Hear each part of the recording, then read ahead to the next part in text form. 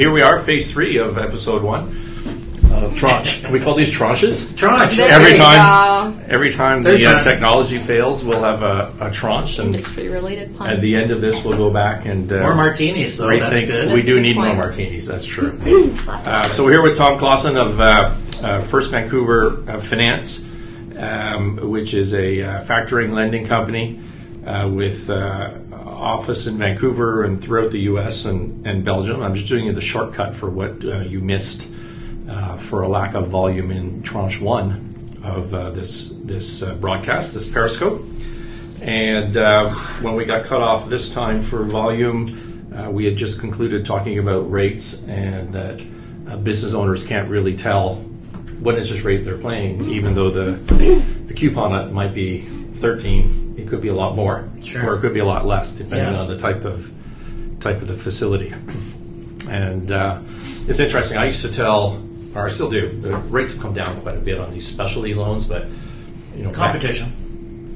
So as we said in tranche 2, that rates now are for companies that have some air on them or they're turning around are now sort of say 12, 13%. And it used to be 18%, and then everybody said, well, I can't pay 18%. And it's true, you can't pay 18% forever.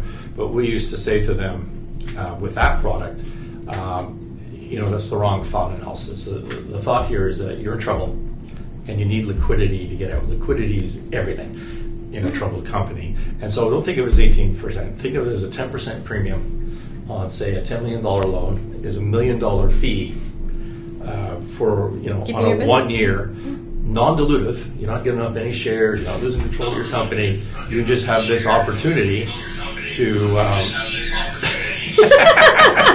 you just have this opportunity to get out of the trouble that you're in. And I think that explanation still works well today, although the rates are much lower. And so you were talking about these merchant advance guys and then moving to factoring. Different banks. And I was suggesting that maybe merchant advance guys are not a good sign, although liquidity is key. Definitely agree with that. I mean, they're for $5,000 to $250,000, so they're on the small side. But they're very quick. I had a client in Michigan who got 500, and that wasn't on enough. Deck. So he got 600 from the next guy. They do stacking. Do you want to hear the stupidest thing I've ever heard in my life? So the second guy, a condition of the deal is that he give half his money to the last guy.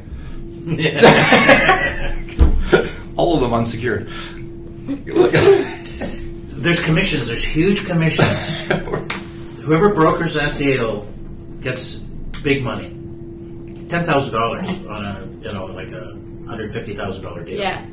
So that's maybe what they're doing. And that $10,000 comes out of your payout. So if you've got a $100,000 loan, you'll see the disbursement is $90,000. But they're charging you interest on $100,000. Right. That $10,000 goes to a broker who all he did was flip the deal over. So it's a nasty. So we game. have at the Sinclair Range, New York office. We have, I won't start dropping names on this, but we have some very good friends that started off in that business in the U.S. and they're completely out. They're into ABL now, and they just said, like, they're coming at these merchant advance guys with the RICO Act. Right? They're just treating them like criminals. Yeah. Maybe they are. I don't know. But a lot of states, the attorney generals are looking at them. They're going to lump them in with payday loan companies. I don't know where Canada is at, but I think in the U.S. you're going to see some things pretty quickly here because it's rampant and it's dangerous. And these businesses get so far in debt that I was dealing with a lady that had 3 beauty shops, and she was giving 19% of her daily revenue to the lenders when she couldn't. 19%? She had 3 stacked loans, cash advance loans.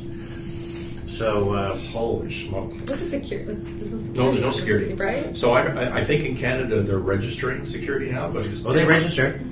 Yeah. They're just not always the first. No, they're down the balance sheet. And so there's no effective security. Yeah. Unless they're in first place. What are the odds? If you've got a restaurant, pretty good. They're pretty good. If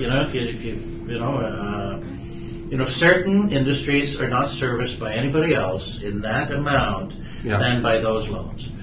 So they do have a purpose. They're just now branching out into everything they can. And the market is getting saturated, so the competition's picking up, the rates are going down, but they're getting very aggressive in how they market it. Yeah. And then they're stacking the loans, like I was telling you. Yeah. All we need is a 10%